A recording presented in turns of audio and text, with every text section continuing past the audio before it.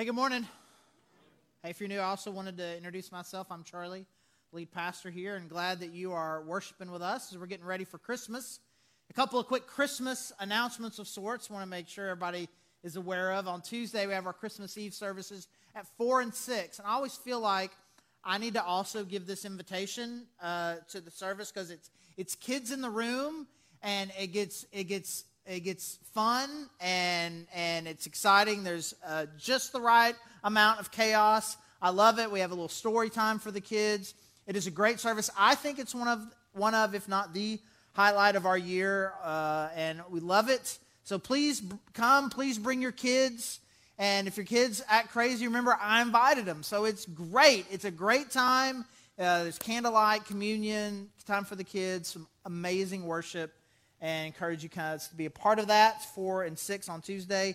And then next Sunday, because we'll have these great worship services in the middle of the week, and sometimes there's just this, you just need to take a deep breath. So we're trying something that we've done a couple of times when Christmas has been on a Sunday, but we're going to try it this year, even though Christmas is earlier in the week, where we're going to, instead of having our normal services, we're going to have a brunch, like a potluck brunch, just at 10:30, just one service, I guess, at 10:30. Kids are going to sing. They've been working on some Christmas songs. To call it a show or a performance might be a little overstated, but it's going to be amazing. It's going to be amazing with our kids, and so I encourage you to come be a part of that next Sunday. So we've been kind of working our way through the Christmas story over the last few weeks, and sometimes it's interesting. It always happens that you get around these seasonal times, and then Bible stories, Christmas story, whatever, they'll start to insert themselves into our political talk. And there's not a whole lot of things necessarily that make me angry, but this is one of them. And I'm going to try to talk about this in a relatively lighthearted way. And you can try to come talk to me and watch me get angry if you want to. But it happened this week, right, or last couple of weeks, like in the impeachment deal with Trump, where somebody gets on the floor of Congress and says that Jesus got more due process with Pontius Pilate than Trump got in the impeachment. And I'm like, don't.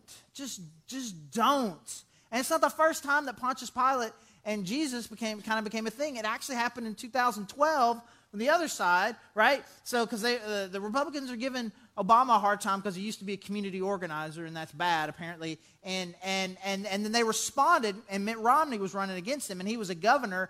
And good again in Congress gets up and says, Jesus was a community organizer and Pontius Pilate was a governor, as if that means anything.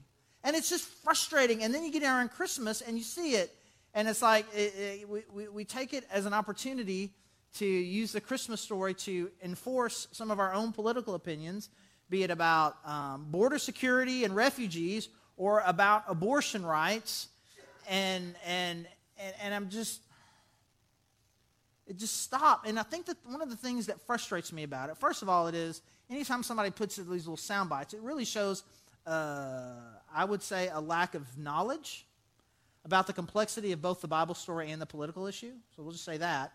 And what it shows is this thing that we do where we go to the Bible way too often. It's like, I've got my predetermined worldview, and I'm going to shove this Bible story into it. And I'm looking to the Bible to confirm my own ideas. I come with my lenses about the way the world works, about who God is, about what people are and what's important and what's not. And I make the Bible story fit that. When really what God has been doing cover to cover is trying to reshape our entire worldview. It's exactly what Jesus did. He's like, this is one of the primary purposes of Jesus. Like, I'm going to show them with the birth, life, and death of my son. I'm going to show them what I value and show them what's important. And what God says should shape our worldview, as opposed to our worldview shaping what we think God's saying. And so we're going to be looking at the story of the shepherds today. And I think as we look at this story of the shepherds, we're going to see just a few things that I think are incredibly important for us as God is trying to shape us and the way that we think and approach the world. And so to catch up kind of where we are in the story, Mark started this out a few weeks ago.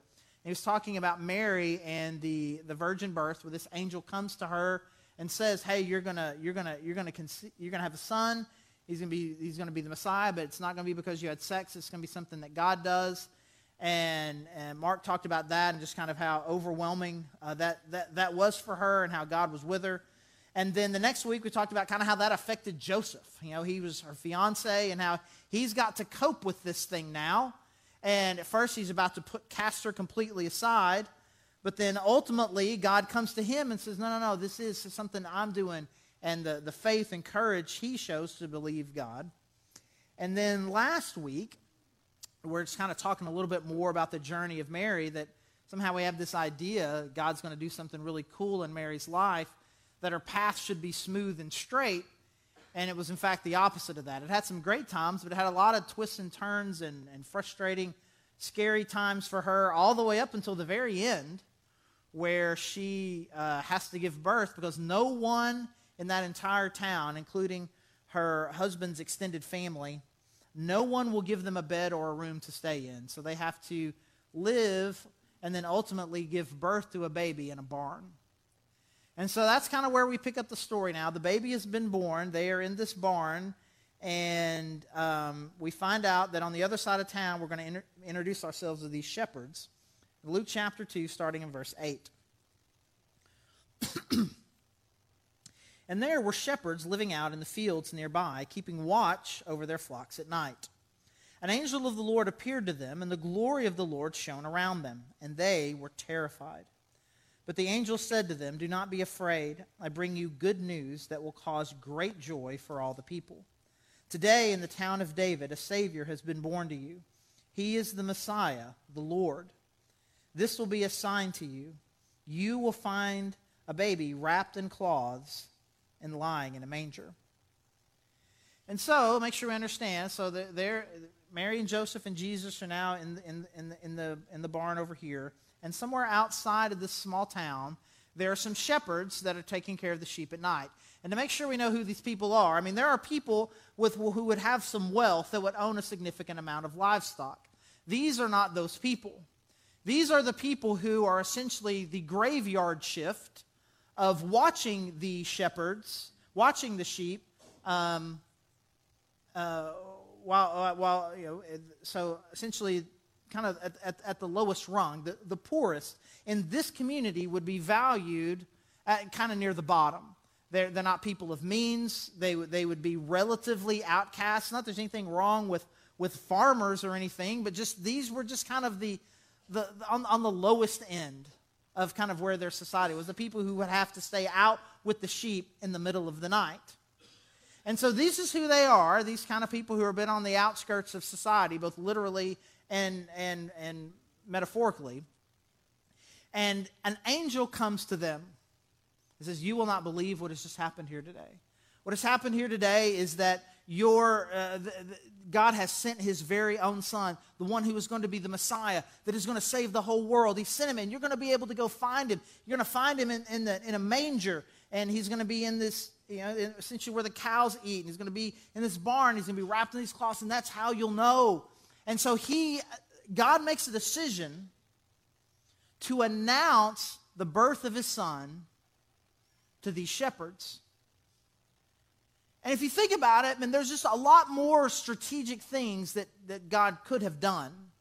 There are people who would have had significantly more influence over making sure this word got out. People who were political leaders, religious leaders, people who would understand even deeper kind of what the Messiah was. People who, if they had heard an angel come to them and say, "Hey, this is what I'm doing, you should go find out," who would they would go explore it. This angel came to me, and would have great amounts of influence to make sure that this message got out. But that is not what he chose.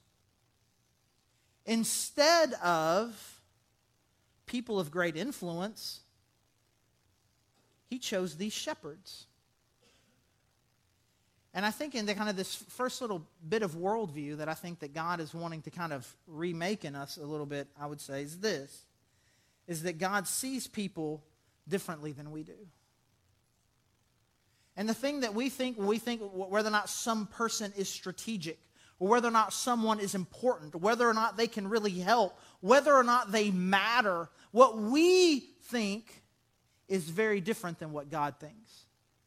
Because God makes a very intentional decision to say, the very first people that I want to tell about Jesus coming, about my Son coming into this earth, are the people with the least amount of power, the least amount of influence, the kind of people that other people reject. And it's really interesting that this would even happen in the town of Bethlehem, because it goes back to the fact that God has been trying to teach us this for at least 1,000 years before this. When God is selecting who's going to be the second king of Israel, this guy named David, he sends Samuel, this prophet, he sends him to Bethlehem, this small, insignificant town. It's like, what?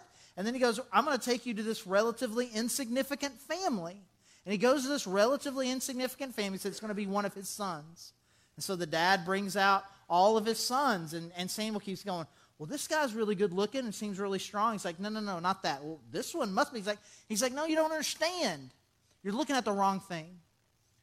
You look at outward appearance, and God looks at the heart. And he goes through all those sons, and God says, it's none of those. And he looks at the dad, he's like, is there not another son? He's like, oh. And it's the son that the dad forgot to bring. Oh, yeah, that's right. I do have that one other son, and he's with the sheep. And he comes, and God says, that's my guy.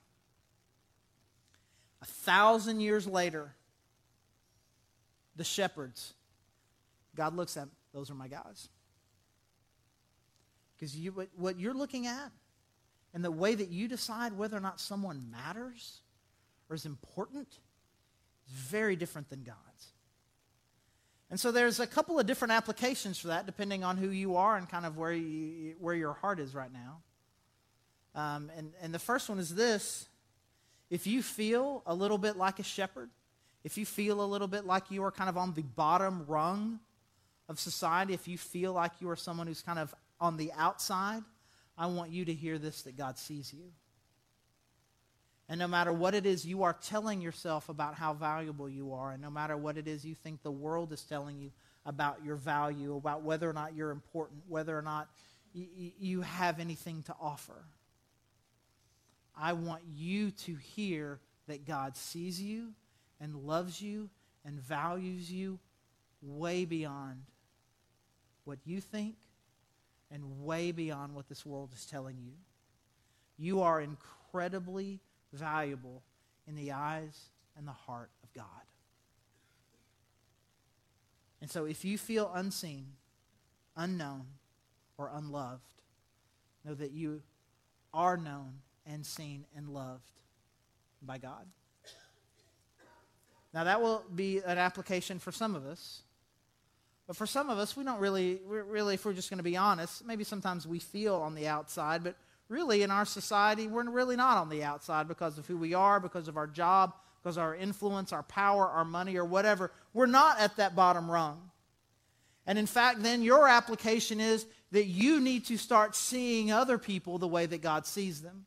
We need to make a decision to change in our hearts and our minds what makes someone valuable, what makes someone important.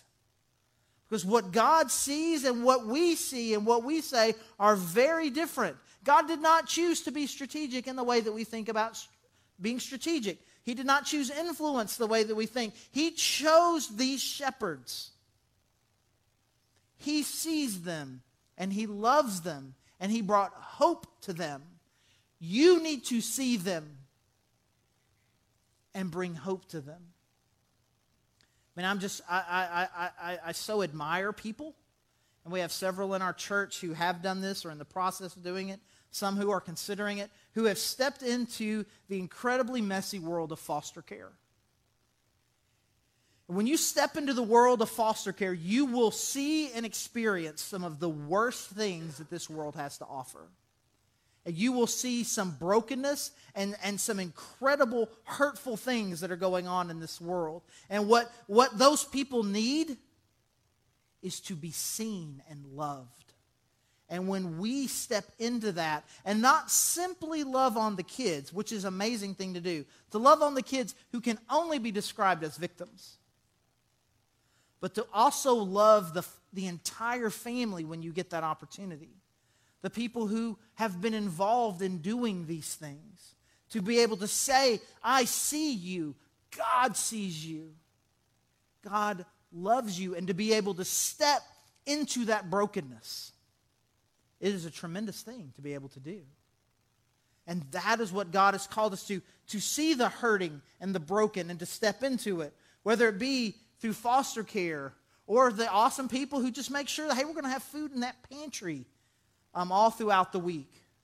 Or the people who are willing to stop by and see the person who is asking for money there on the side of the road and to take and give some food, to take and give money, to give a gift card to them. And to say, I see you, God values you. And to instead look at them and say, well, you know, I mean, they did this to themselves, really. I mean, for the most part, can we just be honest? These people, them, they did this to themselves. Okay?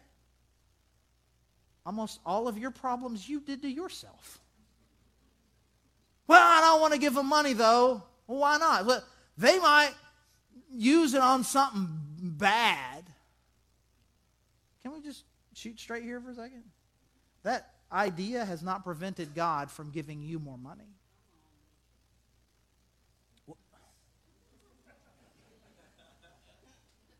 Right?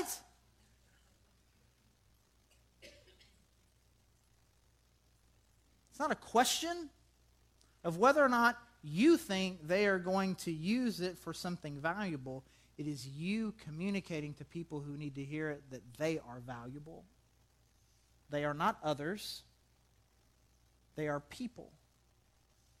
And it would seem, if you read the Bible from cover to cover, people who God has a special place in his heart for. Whether or not they have done it to themselves is irrelevant. Whether or not they're going to make a good decision now that you've seen them is irrelevant. What matters is that God sees them and loves them. So God wants you to see the broken, and you need to know too that God sees you when you're broken. So we have this one angel, and he's come to the shepherds and said, hey, Jesus has been born. You're going to find him down there in the stable. He's going to be in the manger, wrapped in these cloths, and the story then continues. He makes this announcement, and then in verse 13, the story continues. And then suddenly, a great company of the heavenly host appeared with the angel, praising God and saying, Glory to God in the highest heaven, and on earth peace to those on whom his favor rests. When the angels had left them and gone into heaven, the shepherds said to one another, Let's go to Bethlehem and see this thing that has happened, which the Lord has told us about. So all the way up until this story, working our way through the Christmas story, this one angel came to Zechariah and told him that you're going to have a son. It's going to be John the Baptist, even though you and your wife are barren and well past being able to have kids. This one angel comes and tells him that. And then this one angel comes to Mary and says, hey, I'm going to do this thing. And then this one angel comes to Joseph and say, hey, it's cool. Mary's with me. It's nothing bad. You should take her as your wife. Don't be afraid. And then one angel comes to the shepherds and says, hey, guess what? The Savior has been born down in Bethlehem. You should go down and check it out. And I want to say that having one angel face-to-face visit with you, that's a big deal.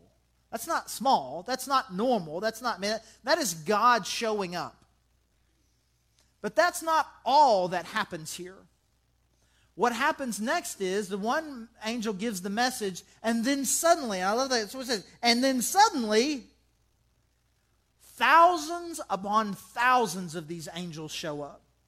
And they begin to sing and praise God. And all of a sudden, rather than having this one really weird encounter with this one angel, now the whole sky is full of these angels praising God. And what I want us to see from this, not only about how God sees people differently than we do, but that sometimes God shows up big. Big. God shows up in a big way in people's lives. It was not small what happened in this interaction with the shepherds. He didn't just simply see them and kind of give them a little pat on the back and say, I see you.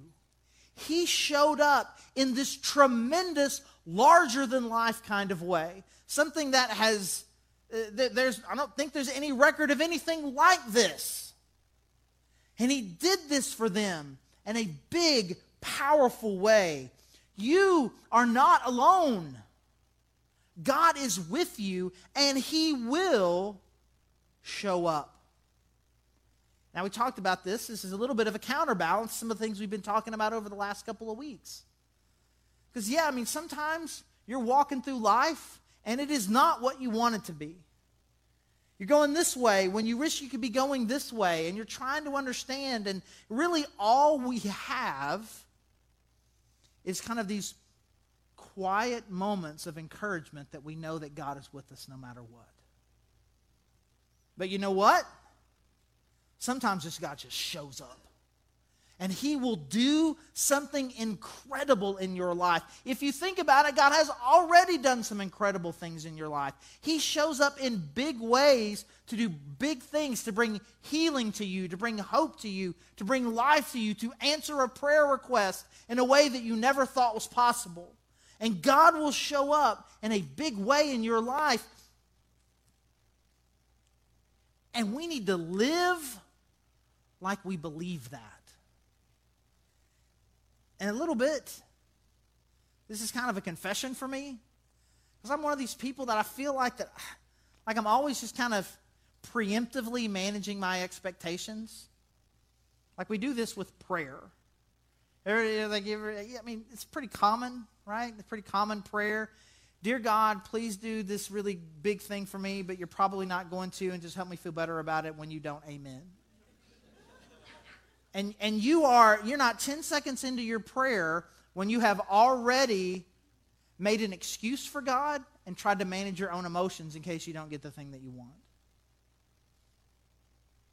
And I'm not going to sit here and say that just because you pray something big that you're going to get exactly what you want when you want it. I'm not saying that. But here's the thing that I will say about my own life, is that I have never regretted believing in a big, powerful God who was with me.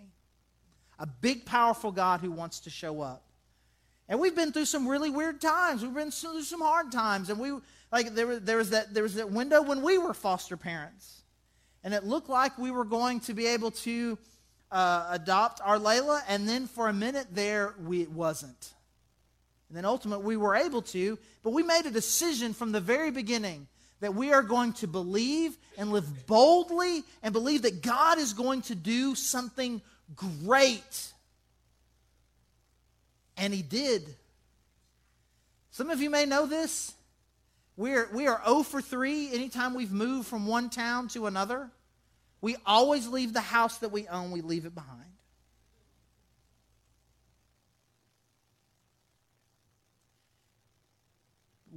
But we believe that God is going to do something big. And we believe that God is going to, even when he didn't, right? It's like you were supposed to sell it while we were still there before we moved. We were supposed to, but we believe that God is going to do something great. And there's just something different about a life of a follower of Christ who walks and lives like someone who believes that God is going to do something big. Because even then, when expectations aren't met, you still have this affirmation that a big God is with you. Well, if a big God doesn't show up in a big way, he must have a big reason. And I anticipate the big thing that he's going to do. Living that sort of life of a trust and faith and a belief in a big God and not to be someone who's just sitting around managing expectations, trying to prevent myself from having to really experience life's disappointments. So the shepherds, verse 16, now they decide to go and check this thing out. Verse 16. So they hurried off and found Mary and Joseph and the baby who was lying in the manger. When they had seen him, they spread the word concerning what had been told them about this child, and all who heard it were amazed at what the shepherds said to them. But Mary treasured up all these things and pondered them in her heart. The shepherds returned, glorifying and praising God for all the things they had heard and seen, which were just as they had been told. So when 10,000 angels show up, you got to go down there. It's like, I got to go see what this is. And they go down there, and they're like, yeah, this is exactly it. And now you're looking. You got Mary and Joseph and the little baby. And probably some other people now have at least showed up to at least be nice to Mary and Joseph there. And now they've had a baby, right? And he goes, you will not believe what just was there. And there's just one angel. And he's like, he's going to be in a barn. It's like, baby in a barn? That's weird. And it's like, he's going to be like this. And then there's like 10,000, and they're screaming and shouting and just praising God. It's amazing. And we come down here, it's just like what we said it was going to be. And to kind of go back to something we were talking about last week, this verse 19, Mary hears all of this, and it says everybody who heard it was amazed. And it says that Mary treasured these things and pondered them in her heart. Hearing this story from the shepherds, she'd been on a really rough journey over the last 9 months. But at this moment, at this last moment, because of the experiences that the shepherds had, it spoke to her. It brought life and comfort to her.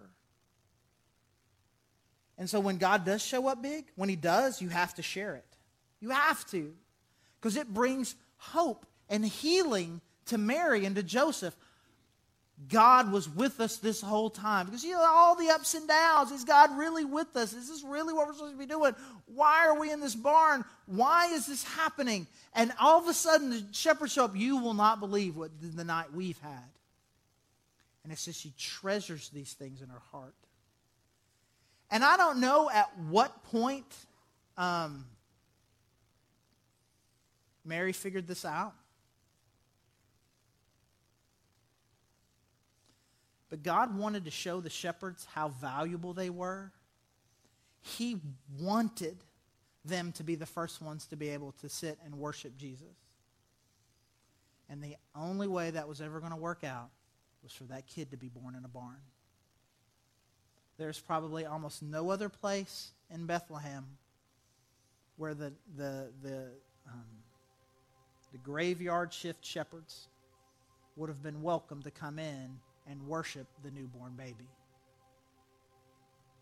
Come into somebody's house, you come into some inn. He's like, who let the sheep-smelling guys come in, get away from the baby? You stink, you're gross, you're not welcome here. And so Mary's like, well, it had to be this way because of this bigger thing that God was wanting to do in their life. And so he brings comfort and healing and perspective to Mary and Joseph. And ultimately, they get the whole town going, expressing the incredible thing that God has done in their life. And when God does something big in your life, that's what you're supposed to do. But we have this idea in our head that your religion, your spirituality, it's supposed to be private. It's supposed to be secret. Let me hear you say this. It is very personal. There is a far cry difference between personal and secret. When something amazing happens in your life, it is meant to be shared. And it's not awkward if you decide it's not. You guys who've been around here for a while, you come up here, you hear me, you probably know a few of these things. That dude likes the Razorback basketball team. He likes roller coasters. He likes Disney World. He likes Chick-fil-A. You just know these things. I have great experience. I'll tell you about it. I'll give you one more. I really like those inexpensive TVs at Walmart with the built-in Roku. Well, they're amazing. You should totally get one, right? I like them. It's easy. I had this great experience. I liked it. Yeah, if it's not into you, it's fine. I like it. Man, you know what? God did something really awesome in my life. At my worst moment, in my most broken, when I was kind of at this point where I was fully aware of the sin in my life. And I felt this hopelessness that I was never going to be good enough.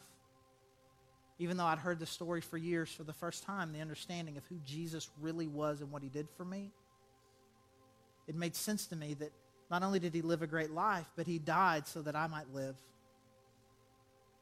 And he brought hope to my life. And he does it all the time. And you need to know that. And there are people in your life who can't make sense of what's going on with their life right now and desperately need the hope that comes from you sharing the times that God has shown up in big ways in your life. So as we launch ourselves here into Christmas, we kind of find our hearts really thinking about Jesus and who he is and what he did and why he came. Let's just ask God to just kind of remake some things. That we would see people differently. That we would see God differently. That he is bigger and greater than what we think. That we would see ourselves differently. That my role is to be someone who can bring hope to the people that God has put in my life. As always, it's time for response. We're going to worship. Our prayer team has been back there praying for you. Would love to keep praying. Would love to pray for you specifically. If you have some needs, some encouragement, a burden, something, anything. Prayer candles, communion is available. We can pray at the cross. We're going to have an opportunity to give. But let's ask God to shape us this Christmas season. Let's pray. God, thank you. Thank you for the shepherds. Thank you for that reminder that we all need. That God, no matter how low we feel, no matter how broken we feel, no matter how other or outside we may feel, that God, that you see us. And God, I pray that we would have your eyes as we see people. And God, I pray that we would all have some great stories in the next few weeks, months, of you just showing up in a big way in our life. And that God, that when you do, we would tell the world. That God, that the people that you put in our lives, we could bring hope and encouragement to them by the way that you are in our lives. God, I pray that we would just have a great Christmas week. A great time of worship, time with family. And we love you, God. It's in your Son's name that we pray. Amen.